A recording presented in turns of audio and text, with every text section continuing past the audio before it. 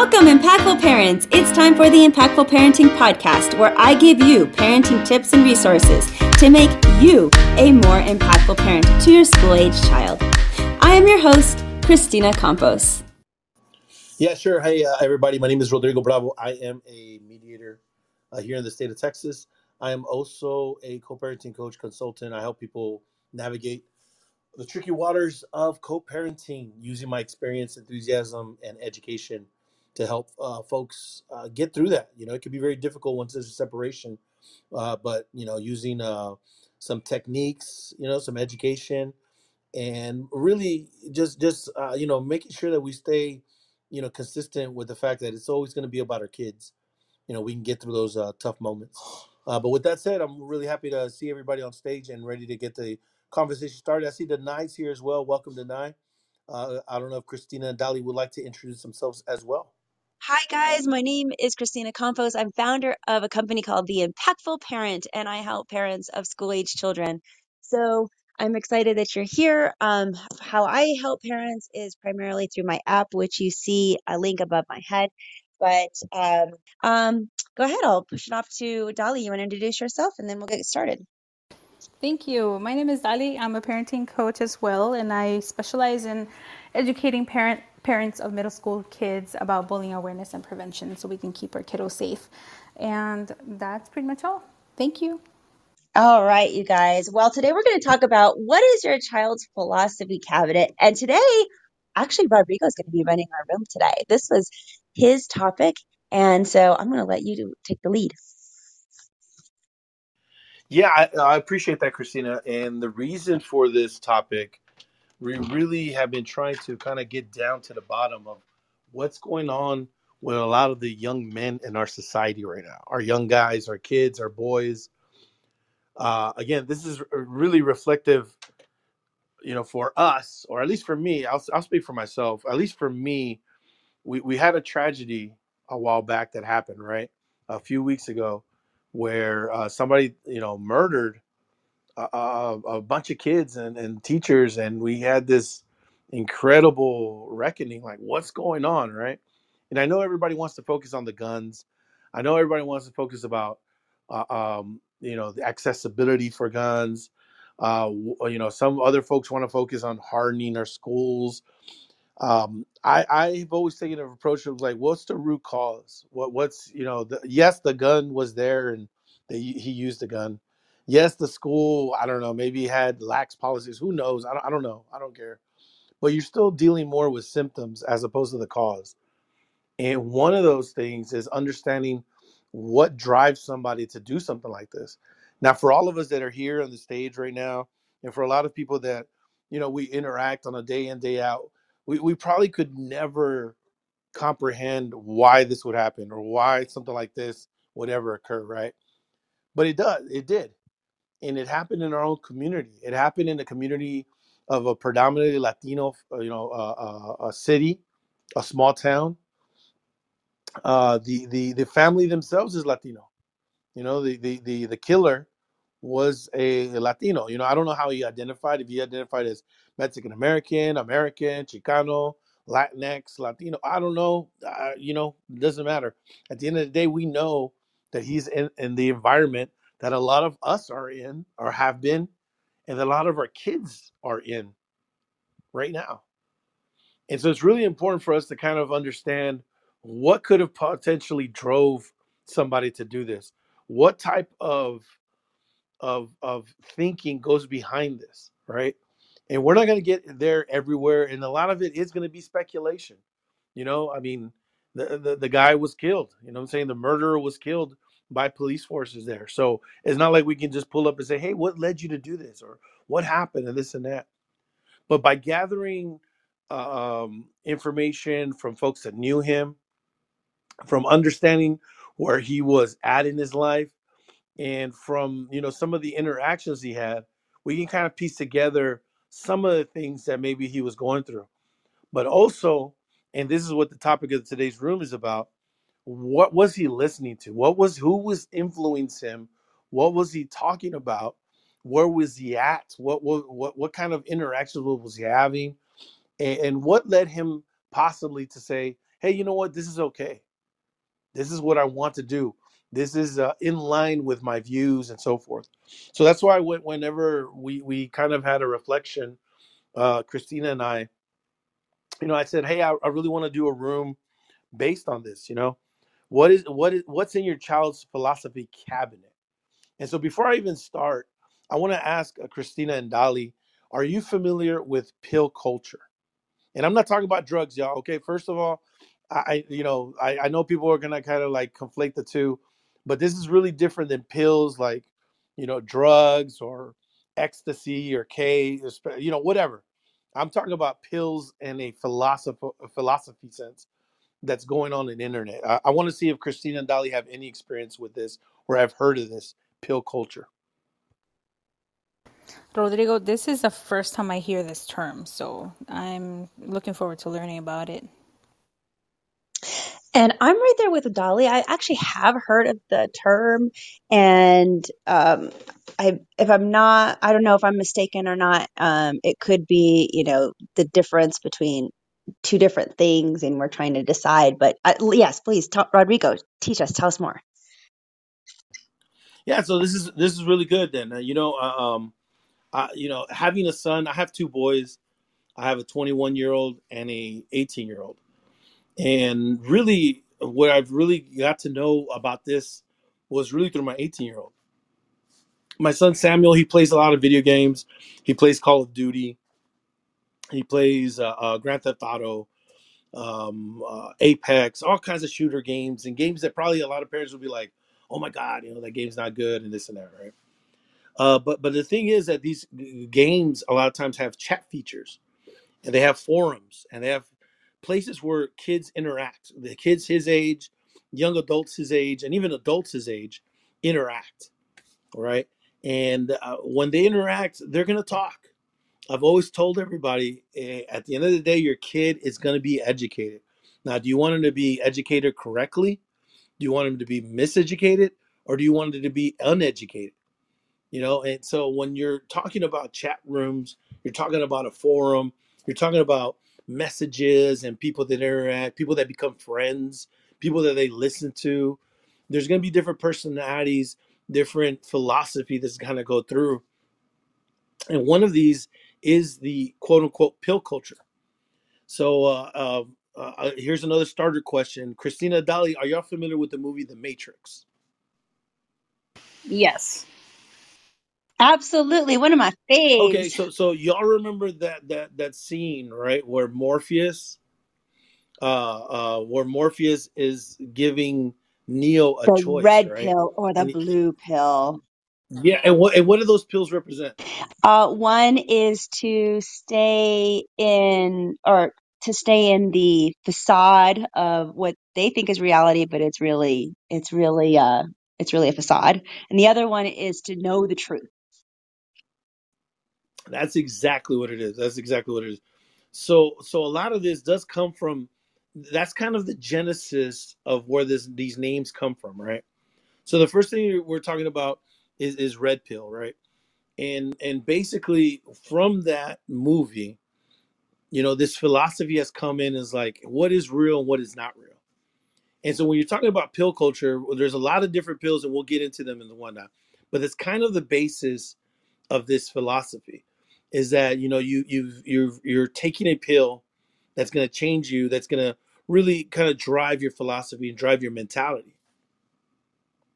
In that movie, in the red pill, blue pill discussion, right? You just said it out right now. You have a choice. You have a choice between, hey, I'm gonna become ignorant to everything and live out my life the way it lives out or whatever, or I take the red pill and I find out the truth. I find out what's really going on there, what's really what's the truth behind everything. The reason I'm doing such an emphasis on this is because it's really important to understand that our kids are young. They are forming their basis for their beliefs, for their values, for their morals. Even they're trying to figure out what's right, what's wrong, and these type of cultures, these types of philosophies, are really attractive to a young man and to young women, But right now, I'm just going to be honest. We're focusing on men because, again, all of these school shootings, I believe the stat was 98% of mass shootings are committed by men. And a lot of these school shootings that we've seen are committed by young men. So that's why we're focusing on that.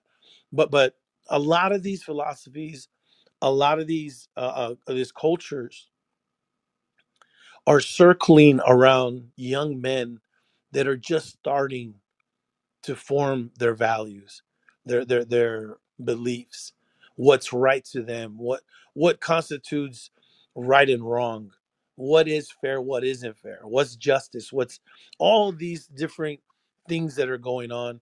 When I was young, I looking back, I didn't have a damn clue what was going on. I really thought I had it made. I thought I knew what was going on. I was so stuck up. I was overconfident. Looking back at it, I was like, wow, I really didn't have a clue what was going on. However, I will say I wasn't lost. I had a very firm belief in who I was, my ideals, my beliefs. So I wouldn't consider myself lost. I wouldn't consider myself that I was looking for something. I may have been wrong in what I believed in, but I felt pretty confident in my compass and who I was and what I was about. There are a lot of kids out there right now, lots of kids that don't have that. They don't have confidence. They don't have a sense of where they belong in this world. They feel lost. They genuinely feel, hey, I don't understand what's going on. I can't make friends. I this girl doesn't like me. Why doesn't everybody get my humor? All kinds of different things that are going on, and a lot of our kids are getting lost. And what does happens? Well, kids are gonna go to something that they can relate to. And so, going back to my son playing video games, I noticed my son would be on the chat rooms, with his friends, right? And they would share memes, they would share jokes, and they would do this and do that. And I remember one time my son shared with me a joke. It was a joke about, geez, when was this? Anyways, it was a joke about something that was going on in the news, and it was really kind of like a really dark humor joke. And I asked him, "Where'd you get this joke, man? I don't understand how you get this meme." He goes, "Oh no, my friends and I we share it and blah blah blah." And so then I asked him, I said, "Well, what do you think about that?" And we started talking about it. And that's when I started figuring out, okay, my son's getting some ideas from these groups. I need to kind of, ask him what's going on. And so, yeah, no, I don't want to, I also didn't invade his space, but I definitely made it known like, hey, I want to know what's going on, blah, blah, blah, blah, blah. And during that time, that's when I came across, these pill philosophies. So let's go ahead and, I'm going to go ahead and try to place a link here. I have it copied right now. But this link right here is basically describing a lot of the different types of pills that are out there. The we'll start with the red pill, and this is kind of the red pill is kind of basically the overarching philosophy, and basically a red pill is that a red pill is somebody who says, "Hey, I have taken, I've seen beyond what's being presented to me."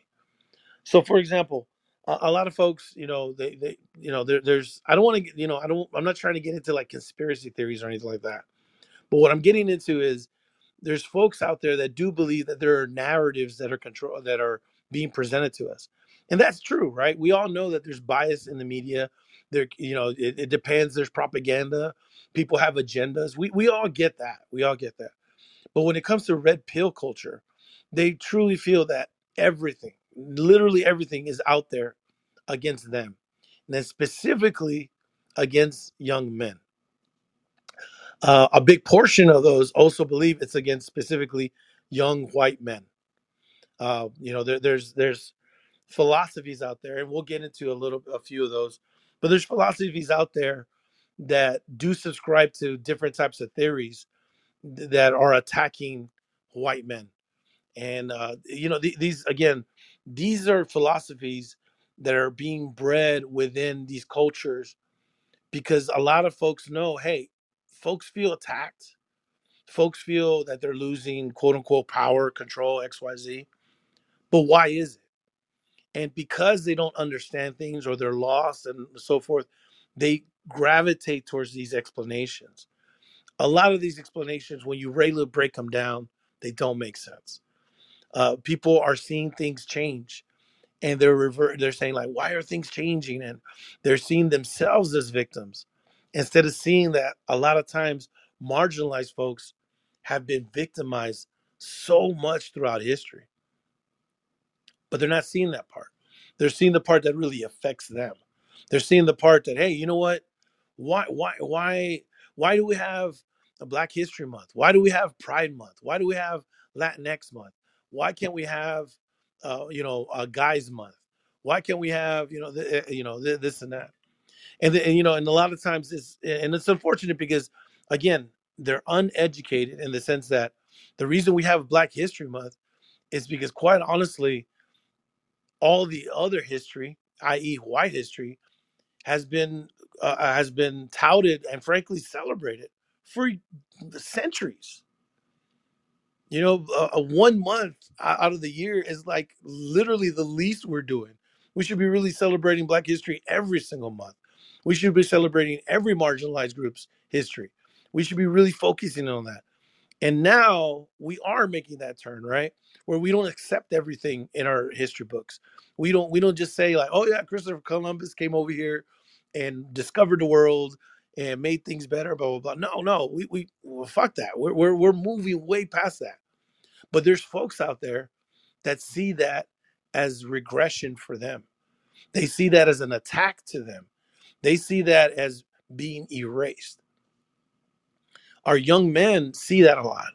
And that's why they feel lost. That's why they feel, man, what's going on and this and that. And so then they start subscribing to these cultures.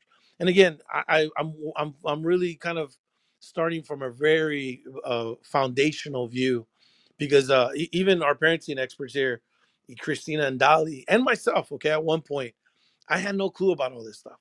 I really didn't know what all this meant until I really researched it, until I got with my son, until we spoke about it, and I got a deeper understanding for it, how all these cultures work, how these philosophies are really endangering our young men. This is a really good resource for understanding this, especially for folks that don't really understand this culture. And this is really kind of one of those subcultures that exists out there, and really has been exploding in recent years, starting probably around the early 2000s to 2010, and quite frankly, a lot of it really did kind of explode in the last 4 years ago or 6 years ago now, I guess, with particular movements that have been kind of springing up. But with that said, though, I do want to make sure and allow other folks to speak as well. So let me just go over this briefly, and then I'll go over some of the more the different ones that exist out there, and then after that we can definitely talk about it, all of us together. But the post that I just placed right now, it is called "The Extremist Medicine Cabinet: A Guide to Online Pills." And so this resource that was put together by the ADL, it really does a good job of kind of describing the different pills out there. It doesn't describe all of them, but it does describe the more important ones, the ones that are more pervasive, and the ones that really our young men are more likely to see and confront at the very beginning. Like I mentioned before, a red pill, right? And again, it makes allusions to the movie The Matrix about knowing what's actually going on. It's important to understand that, because when you're talking about the red pill, that kind of forms the basis for everything. It's an umbrella term. When you say, "Oh, I've been red pilled," you're implying that you know more than what is being presented to you. So when somebody says they're the red pill, they see the truth, or that's what they are implying. A lot of folks, online, will say like, "Oh yeah, I've been red pilled," or "That person has been red pilled." You'll see references to red pilled quite a bit, because that's like really the genesis of all these different types of philosophies, these quote unquote virtual pills. So when you hear red pill, it's probably the most a common one that you will hear. Folks will say, for example, when Kanye West was supporting the Republican candidate and the Republican president for the United States, a lot of folks did say like, "Oh, he's been red pilled," kind of implying that he's been wakened up from just taking the normal narrative, whatever they determine as the normal narrative, right? And so that's what it is, kind of an alternative form, a I don't want to say fringe, but it could be fringe, an alternative to what's being exposed out there. That's what a red pill person means, or a person that's been red pilled. A lot of these movements start off from that, and I'm talking about, excuse me, men's rights activists, incel cultures, alt rights, things, these groups that are, again, looking at things in a way that they're the ones that are really being, you know, from their perspective, attacked, right? So again, going back to what I was talking about earlier, another form, another way that we're really bettering our society in whole is, excuse me, I apologize for that. I One of the ways that we're kind of bettering a society is really removing the patriarchy, right? We're trying our best to, really do away with the way things have been going, especially when it comes to men and women. The patriarchy through our entire society has really done its number on women, and specifically on Black women and women of marginalized communities. you know so when you see folks that are actively now resisting this movement because they see that they're being attacked, they feel like, hey, where are my rights, without understanding that this has been centuries in the making, and that we're really just correcting something that's been going on, not necessarily at the deficit of somebody, but really just making, things, as equitable as possible. And so it's really, it's more about perspectives in that sense. But again, looking at it, from an alt-right perspective, from a men's rights, activist perspective, and from an incel perspective, they feel they're being attacked. They feel like, hey, why are we changing things? What does this mean that we, I have to, why does she get hired and I didn't get hired? Why am I elevating this voice but not my voice? So it's really a perspective that really centers themselves as victims. And the reason I'm really emphasizing this point is because it's this: when you hear language like that, and then you have a child who themselves see themselves as a victim, it naturally lends itself to an attraction. They see themselves in these philosophies. So when you have someone who isn't, doing well in life, in whatever measurement you want to talk. Maybe he didn't get a date with the girl that he liked. Maybe he got passed over for a promotion. Maybe his grades are not up to par. Maybe they got, whatever the case may be. They center themselves as the victims, and sometimes things happen, right? And maybe they are right, but it doesn't matter, because what they end up doing, or a lot of times what ends up happening, is you end up starting to blame others for these issues. And so when you have someone that's already feeling, lost, that's already feeling a certain type of way, it makes it very difficult for that person to, look inward, maybe, say, hey, what do I need to do to improve? And instead look outward at who's attacking me. And so these philosophies and these cultures are very attractive. And so, for example, one of the pills that we talk about is the black pill. What is the black pill? The black pill represents nihilism, or realization that the system is too far gone to change. There's a lot of folks out there that, unfortunately, because of these movements, they feel like it's forget it. There's nothing we can do about it. There's nothing that I can that I can do to change the system. There's one pill that's called, the black pill, and basically it's kind of like, hey, there's a belief that, hey, there's no way that I can change society. So a lot of the black pill folks actually refer to one of the folks that has killed folks. Back in 2014, there was a person that killed 6 people at the University of California. This person, Elliot Rodger, they they they were part of this philosophy. He believed that the only way to change the status quo was through death and violence. That there was nothing reasonable you could do to actually change the system. And I want to make that very clear. There's folks out there, and again, there's folks out there that are pushing this, okay? They're pushing these types of philosophies, knowing that our young men and women are out there helpless, defenseless to these types of influences.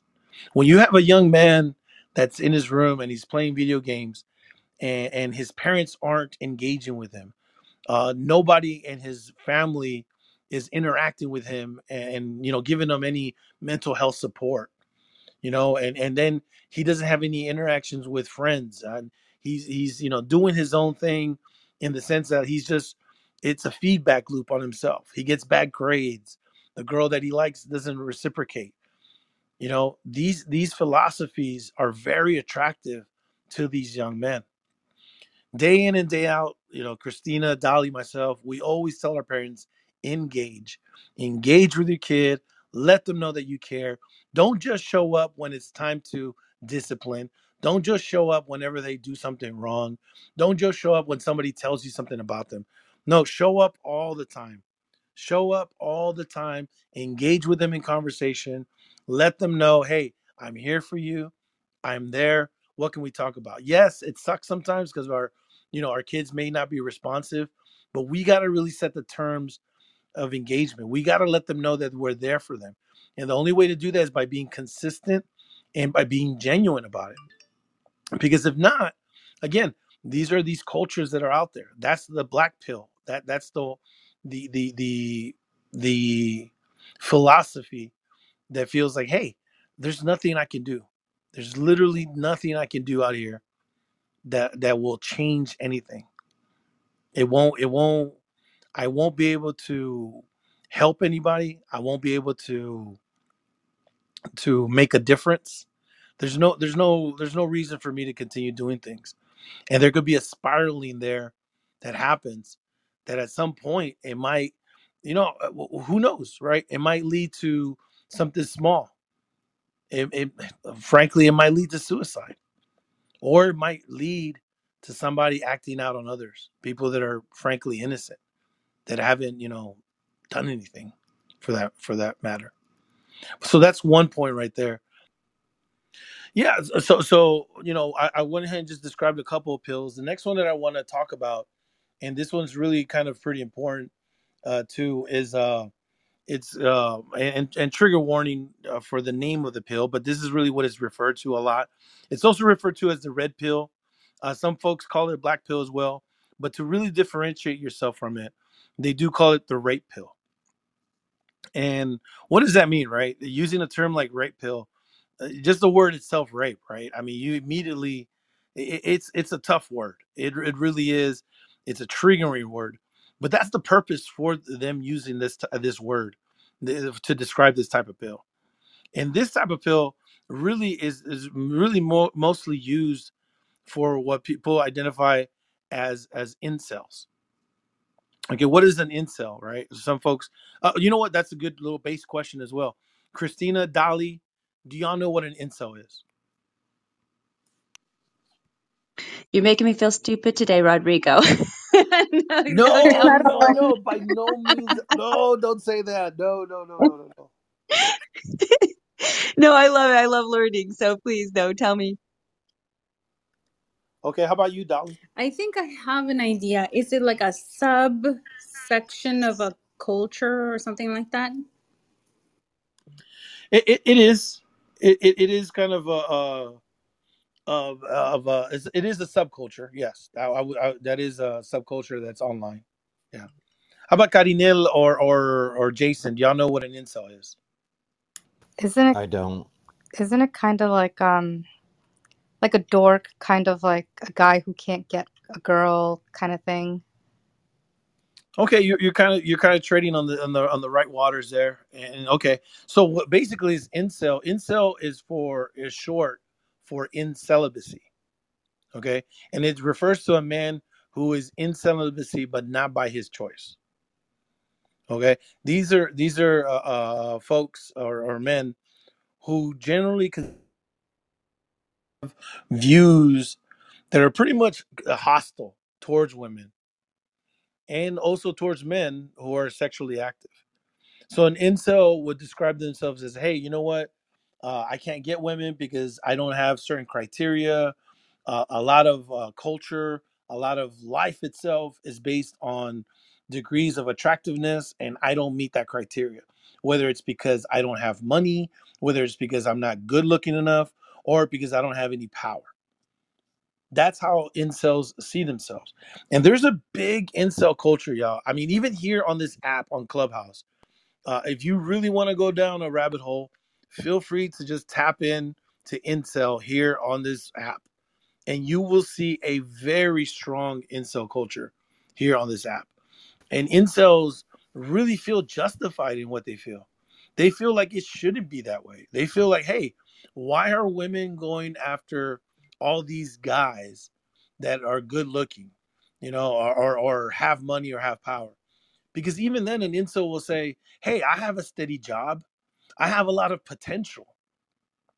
But no, women won't look at me. Or, hey, you know what? I just got a promotion and the girl that I liked, what I'm saying, now she likes me because of that. Well, fuck her and blah, blah, blah, and da, da, da.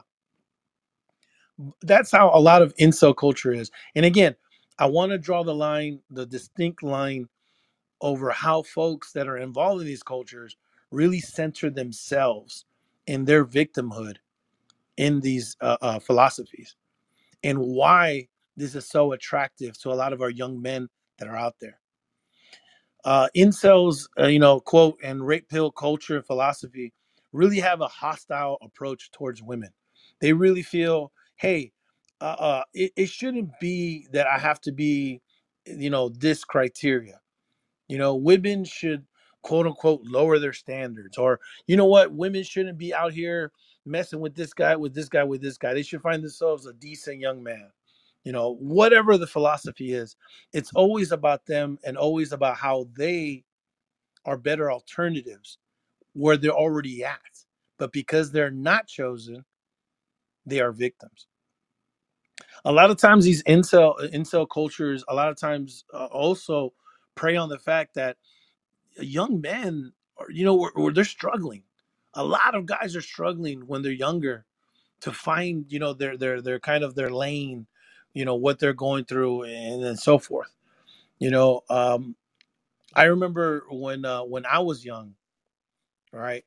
My very first encounter, well, not my first encounter, but my second encounter where I was really like, I liked a girl and we even went out and we had a date and I was sitting next to her and I leaned over to kiss her and she did not kiss me back. She actually moved away.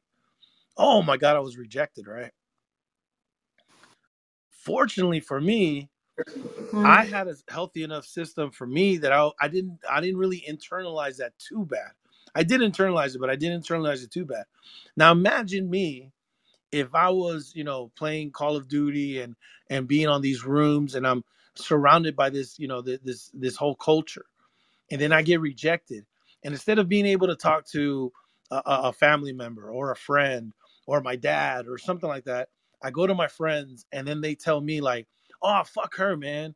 Oh, she's not worth it. Oh, man, she's a bitch. Oh, blah, blah, blah. Oh, man, she didn't kiss you back. Oh, man, you bought her this and you took her to the movies. You spent money on her and blah, blah, blah.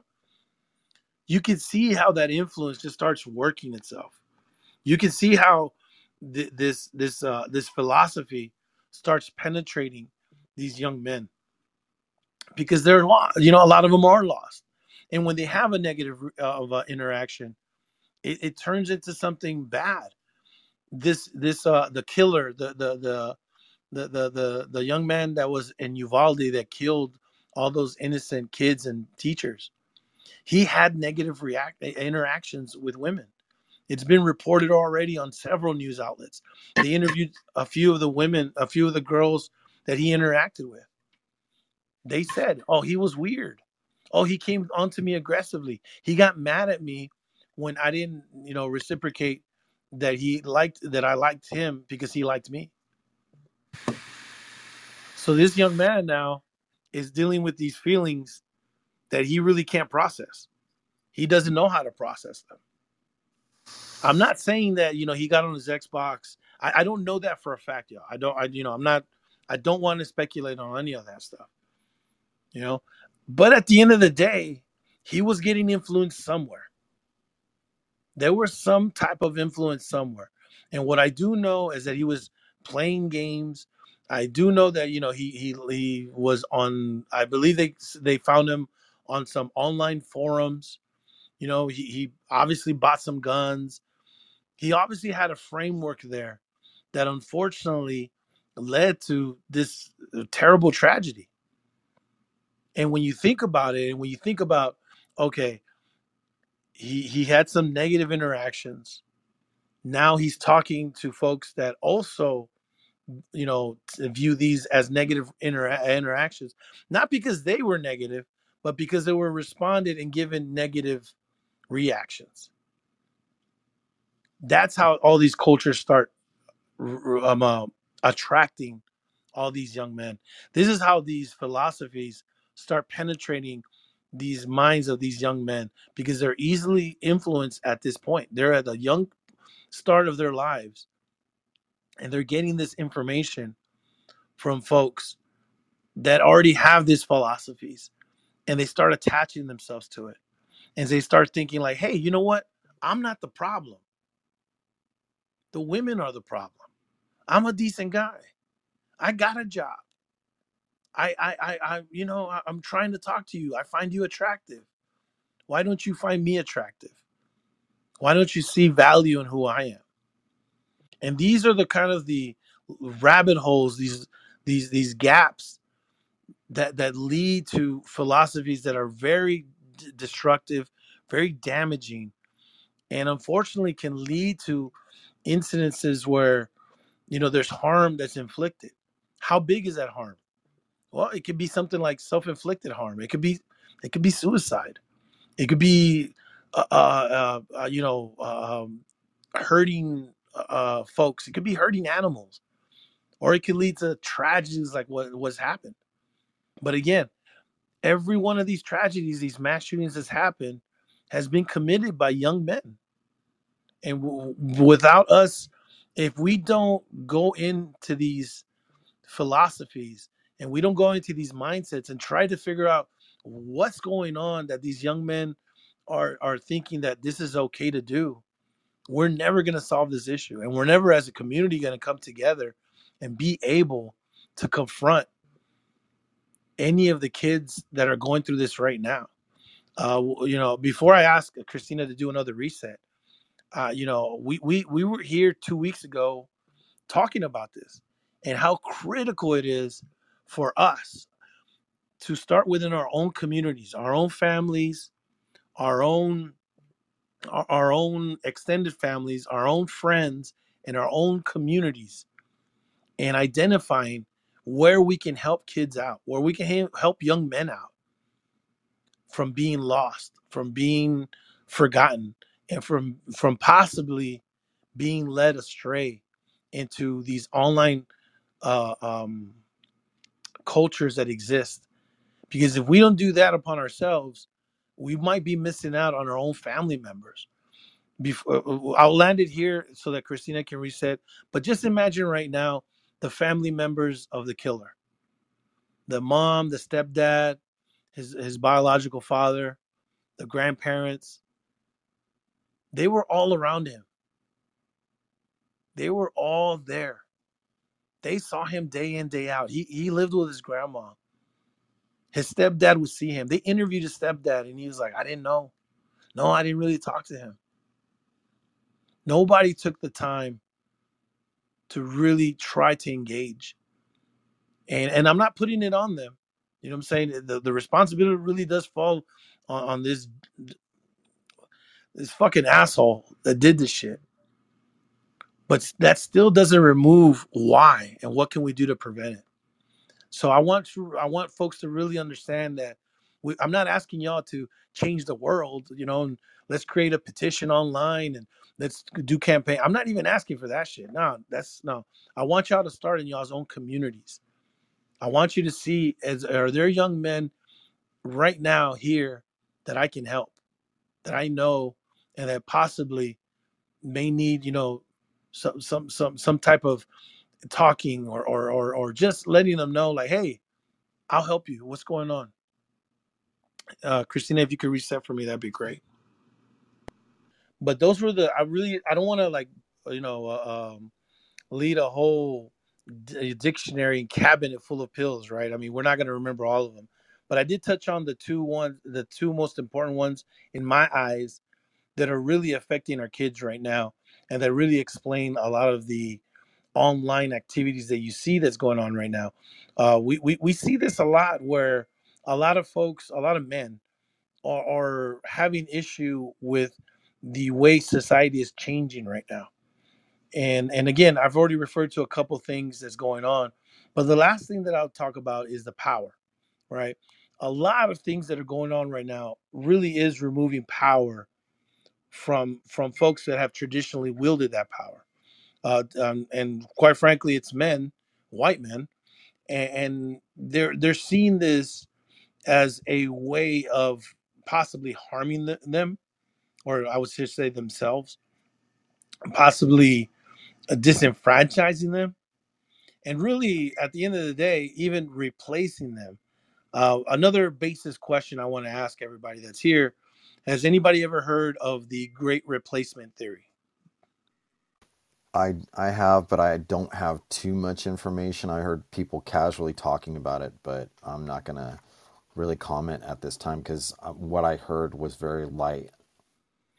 Yeah, okay. No, that's not a problem, Jason. I appreciate you chiming in there. And again, this is why, we want to make sure that we are educated, especially us that are parents, right?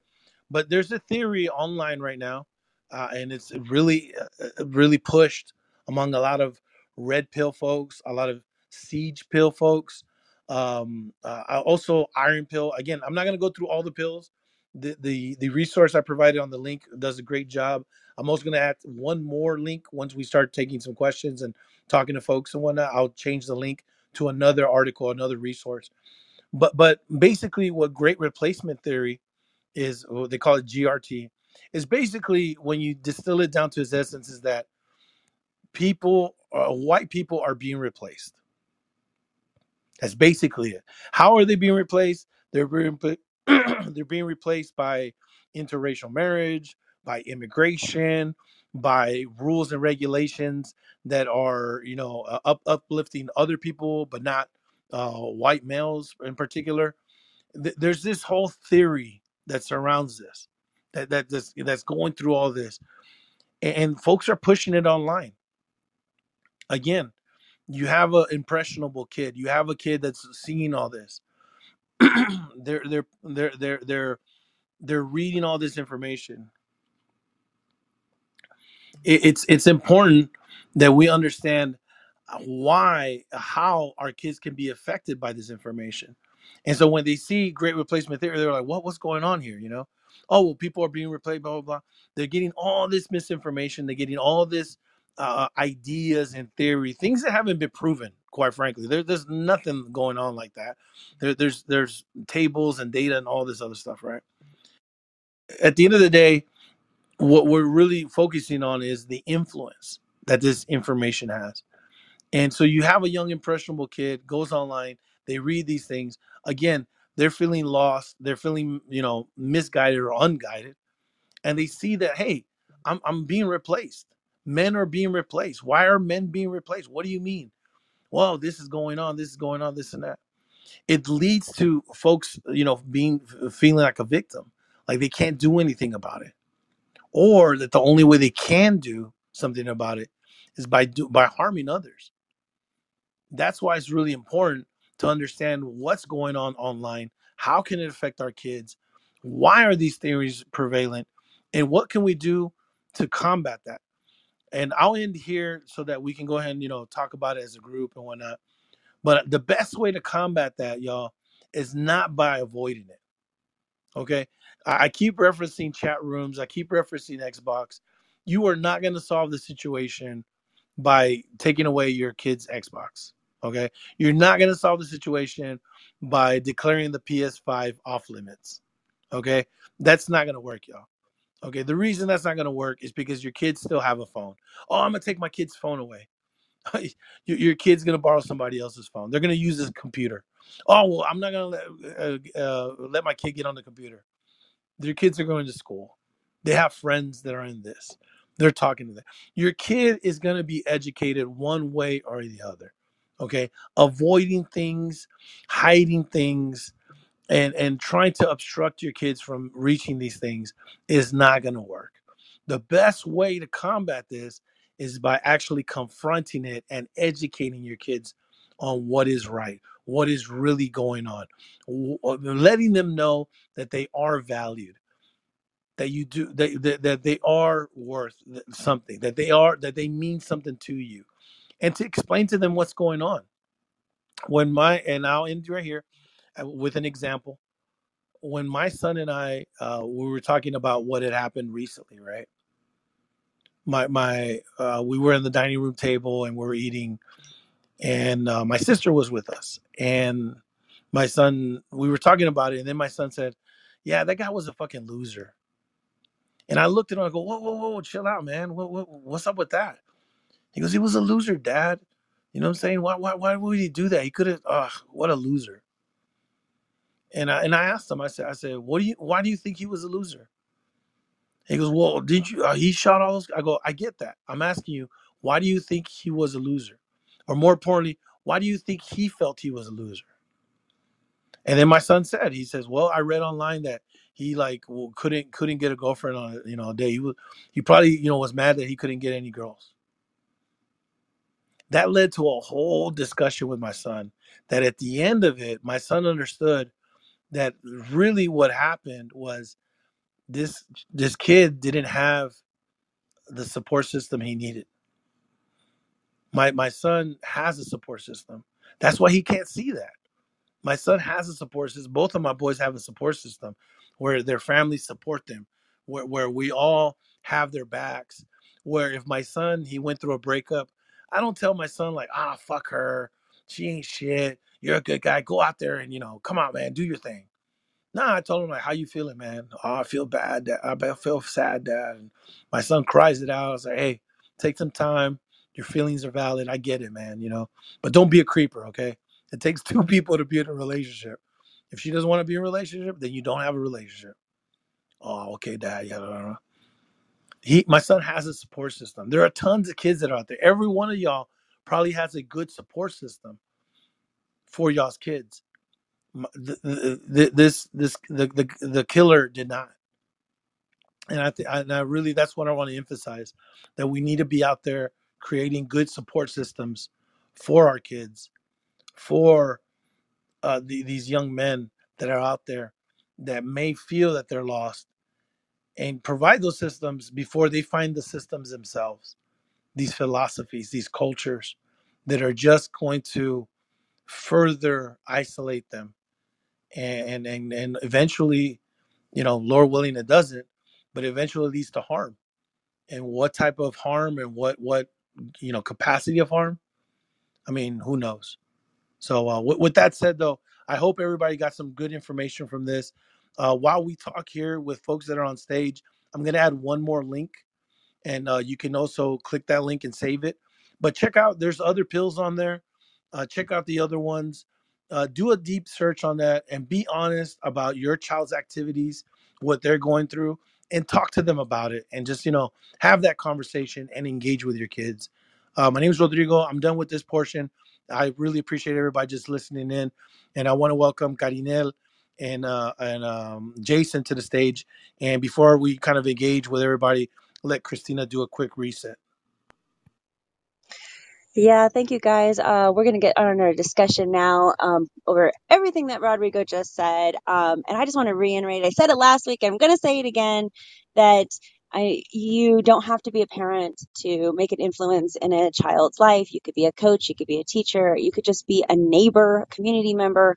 And that's what I wish that kid had, because maybe that would have prevented so many lives from being lost if he had somebody else. He didn't have his parents, so who else could have reached out to him and maybe made a difference? And it didn't have to. You don't have to be a parent. It could just be you. And I just want to say that one more time. I just so important.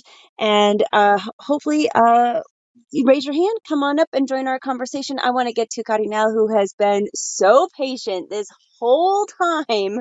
Thank you so much for being here, and I love all the comments you've been making in the comment box over there. What would you like to contribute? Hi, good afternoon. I think I just put everything in the chat. Yeah, this has been a really, really, really good discussion.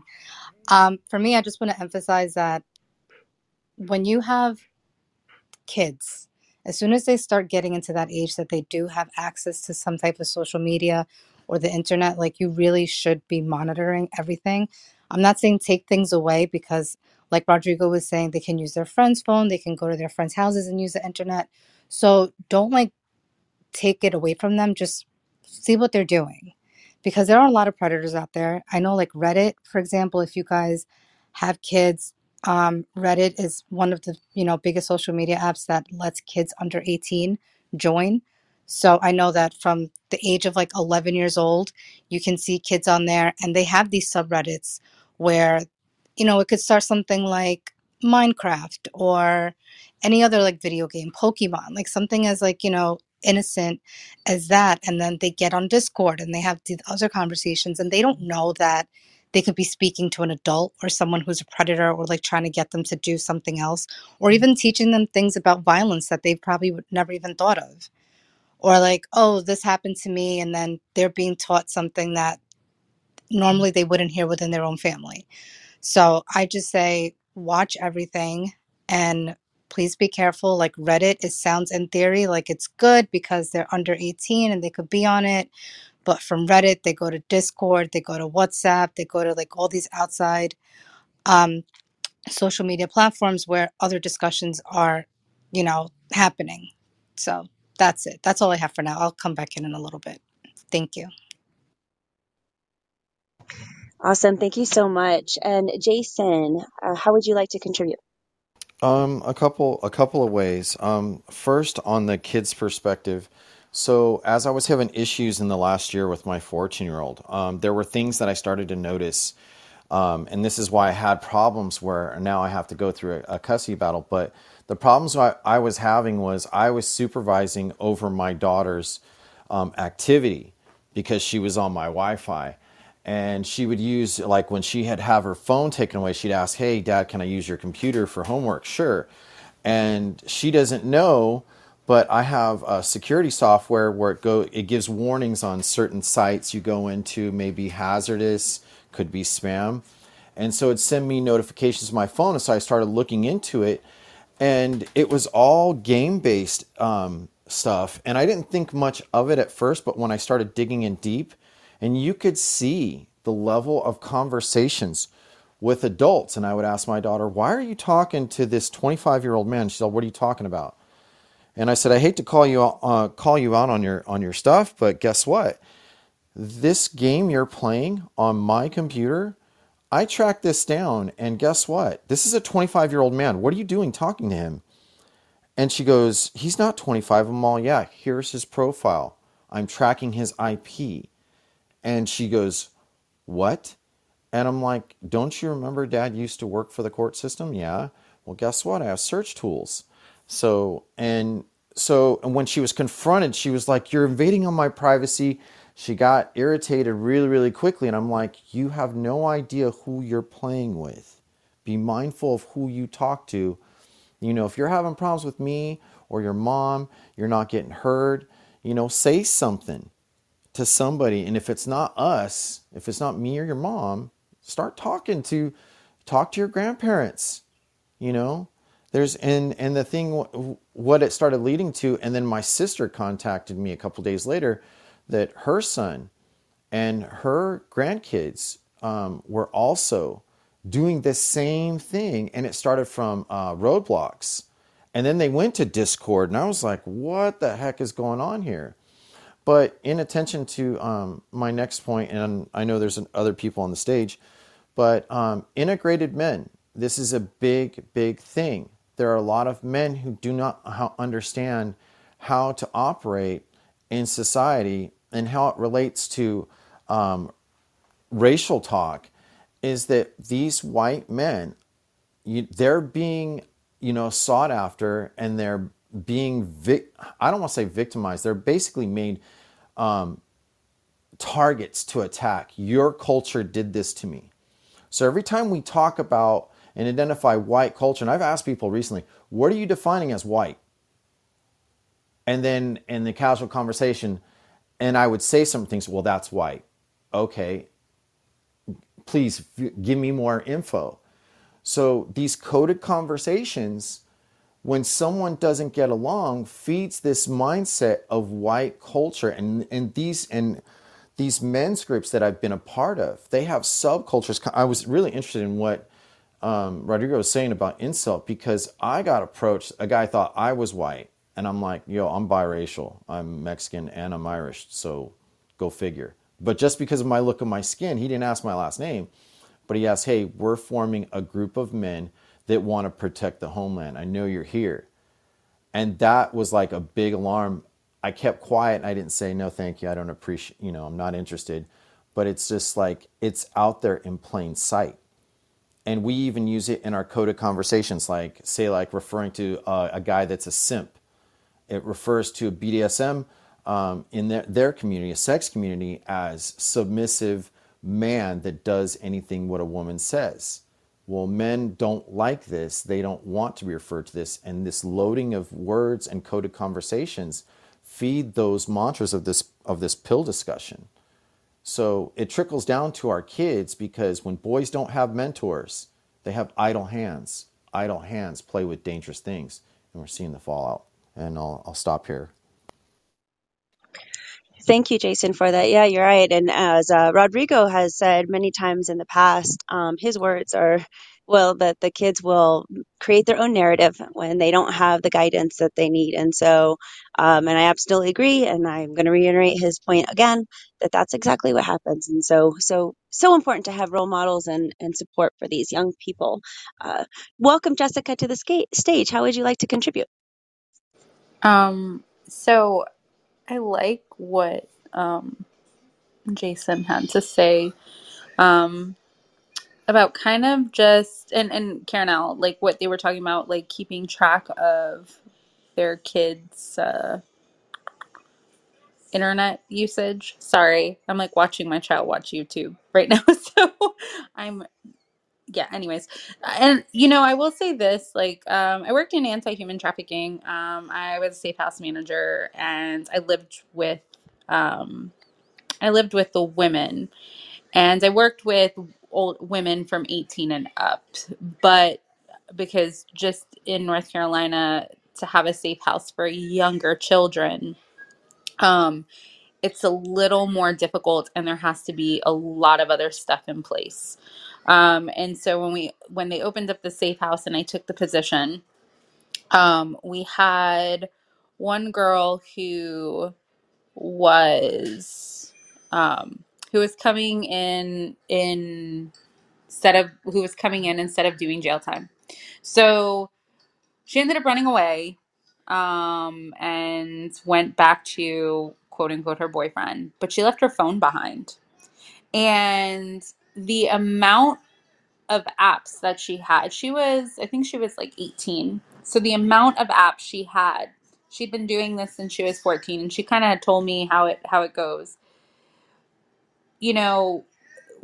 We're giving kids phones at really young ages now. I mean, my daughter has an iPad, and I have permission settings on it. So literally I have to approve everything that comes my way.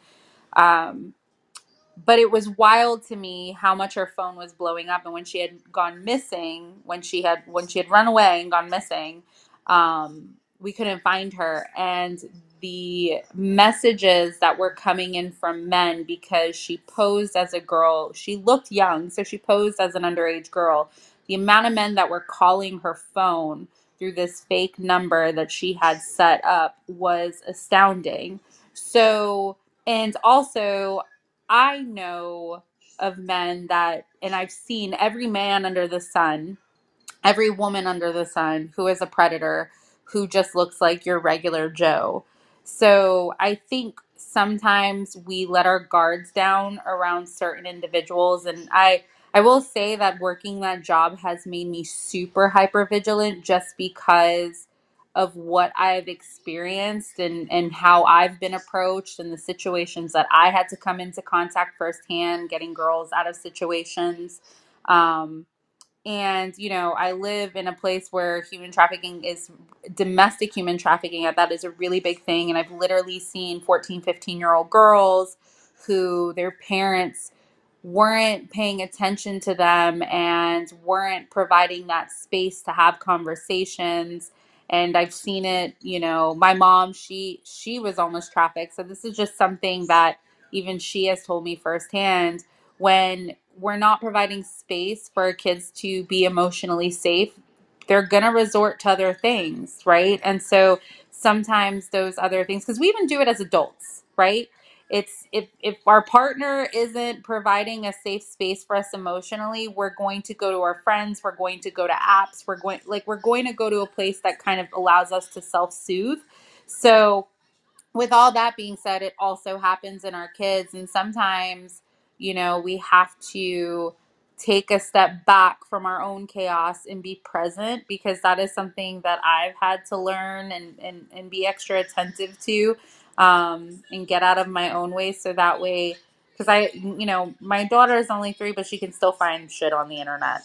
So anyways, all that, I will say that, having seen what I've seen, having witnessed what I've witnessed, um, you know, it's really important that we just stay really connected to what our children are watching, what they're putting on their phones, and having those conversations and not accusing them, because I think sometimes that can also shut down conversation, because then I've definitely had to play a part in pretending to be someone else to find out where this girl was, so that way we can make sure that she was safe again.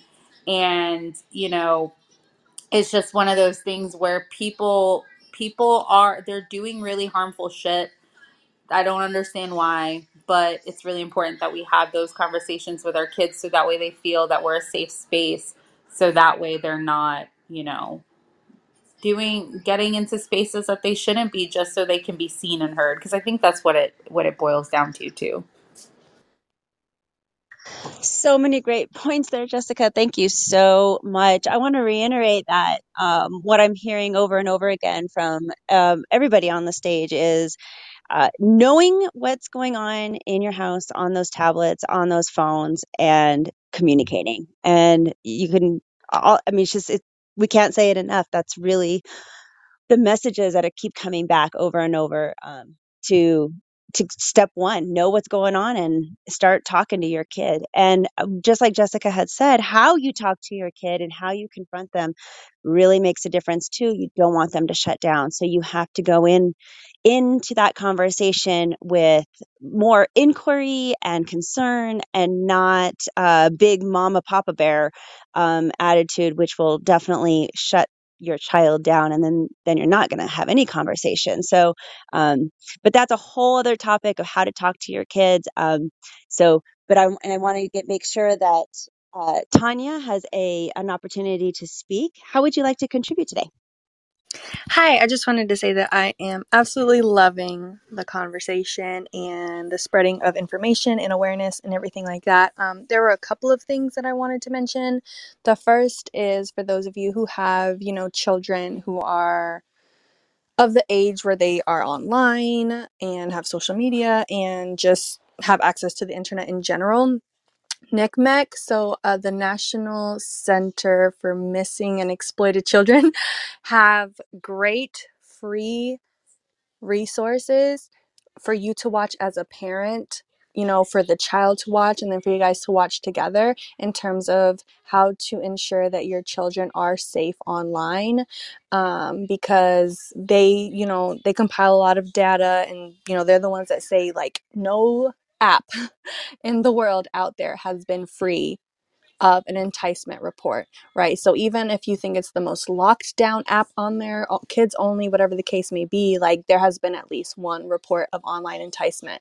So I definitely recommend checking out their website. I worked with them in the past about trying to get like a proposal done for, cell phone carriers, like when they do have a parent come in that has a child. And so they just have amazing resources, and it's free, and they try to make it, not super scary, right? Because we do not want to instill fear in our kids. Obviously my children are not of that age. I have a 2-year-old and a 6-month-old, so I'm not there yet, but I did do work with these individuals. um, and so I can post the link in the chat to some of their trainings for that. I also wanted to say, just because you had mentioned about making sure you're talking to your kids, right? So you want to instill, like, you want them to know that they can come to you, right? But when they do decide to come to you, that is a very pivotal point in your relationship. The way that you respond to them coming to you will like make or break the how they treat it in the future. So if you do have a child who comes up and is like, hey, like I'm seeing XYZ online or on this app or in this chat or whatever, like, how are you going to react? Are you going to like jump down their throat and be like, well, why are you on here? Why are you sending these messages? Yada, yada, yada. Or are you going to take a more like appreciative response, like, thank you for bringing this to me, like let's kind of unpack this together, what's been going on. Of course, do not absolve them of any responsibility and things like that, but the way you approach that conversation is incredibly important, because it'll be the difference between, oh, I can bring things to my mom, I can bring things to my dad, or, oh, I have to hide everything. And when they hide it, they're not getting that guidance, right? And so I thought that was also important to note. And I'm going to stop there so we can talk. Yes, Tanya, and we have somebody in the chat who would love for you to put that link up in the chat. If you would do that, I would appreciate it. Yeah, everybody brought some great points, and I really appreciate everybody bringing their knowledge to the stage. I just kind of caught up with the chat. Thank you so much, Karinil, Tanya, for y'all's contributions. Dali was in there as well in the chat. There's so many resources out there, right? I did provide another article. This is a very in-depth article. It's more of a collaboration project that takes a deep dive in two particular pills, which is the red and the black. Excuse me. It's a really dense article, but it really captures the feeling that's going on right now in a lot of these forums. Tanya and Karinil were talking about Reddit, right? There's Reddit, 4chan, other online places where folks are gravitating towards. Telegram. We had a Telegram chat channel at one point. A lot of folks are going there. They're really just kind of migrating wherever the message is being done. Again, like everybody's been talking about, just engage with your kid. Make sure that whatever you do, you make your child feel like it's welcoming and that they can go to you. Okay, I really want to make that distinction right now, because it's not just enough to go to your kid and say like, hey, what's going on, how's it going, da, da, da, da. Because really what they're feeling is that you're gonna go out there to hold something against them. You don't no, have that conversation with them, because once you gain your kids' trust, once they feel like, hey, I can go to my parents, that's when they'll open up to this. I didn't really know a lot of this stuff. I really was kind of clueless to it a few years ago, and it wasn't until my son was the one that really introduced it to me, and he was open enough to really talk to me about it and tell me like, hey, this is what's going on. Oh my God, I found this joke here and this and that. We started talking about it. And my son has, again, very proud that my son has a very healthy understanding of what's going on there. You know, The thing is, well, what about the kids that don't have a healthy understanding, that are easily influenced, that are being enticed, like Tanya was talking about earlier, right? That there's predators out there. There's people with philosophies that know that what they say can carry good influence, or carry heavy influence with folks that are very impressionable. I'll leave with this. If you read this article right here, the one that I just posted right now, it actually details how a lot of um, these incidences that have happened, these mass shootings, these tragedies, these crimes that have committed, have really kind of been inspired by other mass shootings and other killings and tragedies that have committed already. So this is just going to happen. This is really this. I mean, I fucking hate to say it, but it's going to happen probably again. The only way we can combat is by going into our own communities and making sure that we reach out to these young men that are out there and letting them know, like, hey, how can I help you? Well, what you want? Let's talk about something. Let them know that they're valued, and get the help that they really need, so that we can prevent all issues possible, whether it's self harm, whether it's suicide, whether it's whatever, or a tragedy like what happened. I think we could do, if we try our best. We can definitely help out young men that are out there struggling. Can I just add something really quick to your point? Yes, yes. Thanks. Also, I think that we need to stop putting like a stigma with mental health. I know like in our communities, like we tend to kind of try to pray about it or think there's nothing wrong. A lot of these people, I don't even want to say, I don't want to call them animals or anything, but they're suffering from something, and we see it, whether it's in our home, if it's our own children, it could be our nieces and nephews, our cousins, our friends' kids, whoever it is. Like we start picking up on little warning signs, but I feel like we don't want to tackle the whole mental health aspect of it. And a lot of these situations, I feel like if they were just started at a young age with groups in school, you don't even have to take them to an outside therapist. Like just in school, they have stuff. I mean, like I know for my son, I mean, he's special needs, so he has to go to like different groups and stuff, but I know that they do offer that. So if we just at least talk to the school and say, hey, like, do you have something that you could kind of like put my kid in or whatever? Because a lot of times they feel neglected. They feel like they don't have friends. And then as they get older, it just becomes a bigger issue. And if we kind of just tackle it at the beginning and just put them in some type of program that, gears them with mental health. I know when they're really young, they can't really speak to a therapist. So they usually do like art therapy and stuff like that, where they could kind of just express their emotions through drawings and things of that nature. I think we could actually fix a lot of the problems. So my tip is like, if you guys see something, say something. Jessica? Yeah, hey. So, oh my God. I was going to say, okay, I remembered. Sorry, mom brain. Rodrigo brought up a valid point about talking to men about the issues at hand, but we also have to, really talk about internalized misogyny within women and how that also plays a role in a lot of what is happening too, because it's not just men contributing to this problem. Like I even, I've shared a little bit about kind of my family dynamic and how gender roles are very much a thing within, my husband's family, because it's a very traditional setting.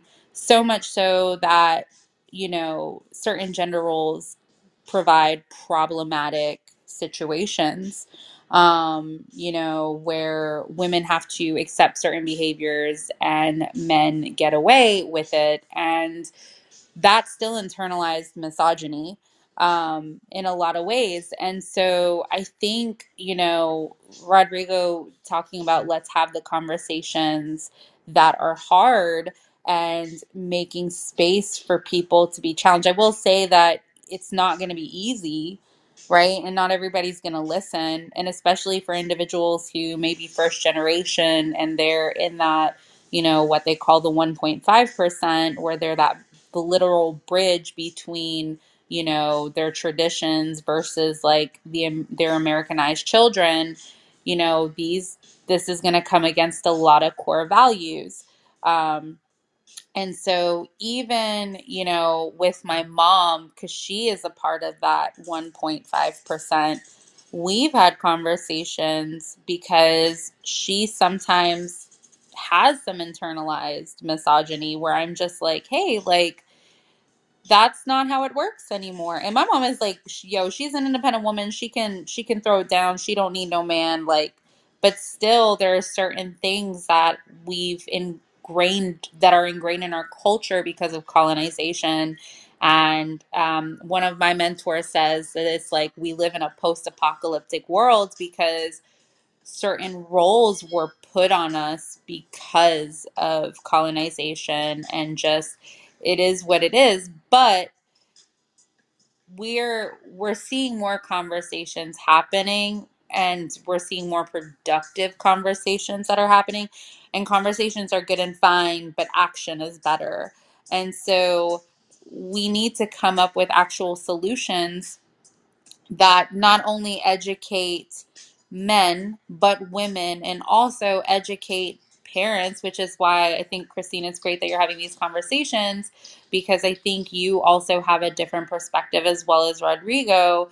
You guys are parents of children, and you are the mother of a trans individual, and Rodrigo, you are the father of somebody in the LGBTQ community. And with me, my, like, obviously I'm pansexual, and parenting and talking with my husband, he's like, what is that? It's like these aren't conversations that our parents had with us, and we're able to have these conversations with our children so that our grandchildren can have a little more access to healing.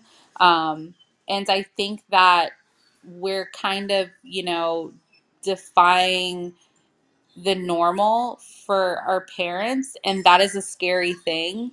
So, like, and some of us are still in that mindset, right? So how do we provide resources that make a difference? Because it can be really overwhelming when you're making a change. And I will say this, when you have so much information being thrown at you, your nervous system goes blah, and then you're just like, fuck it, I'm not going to deal with it.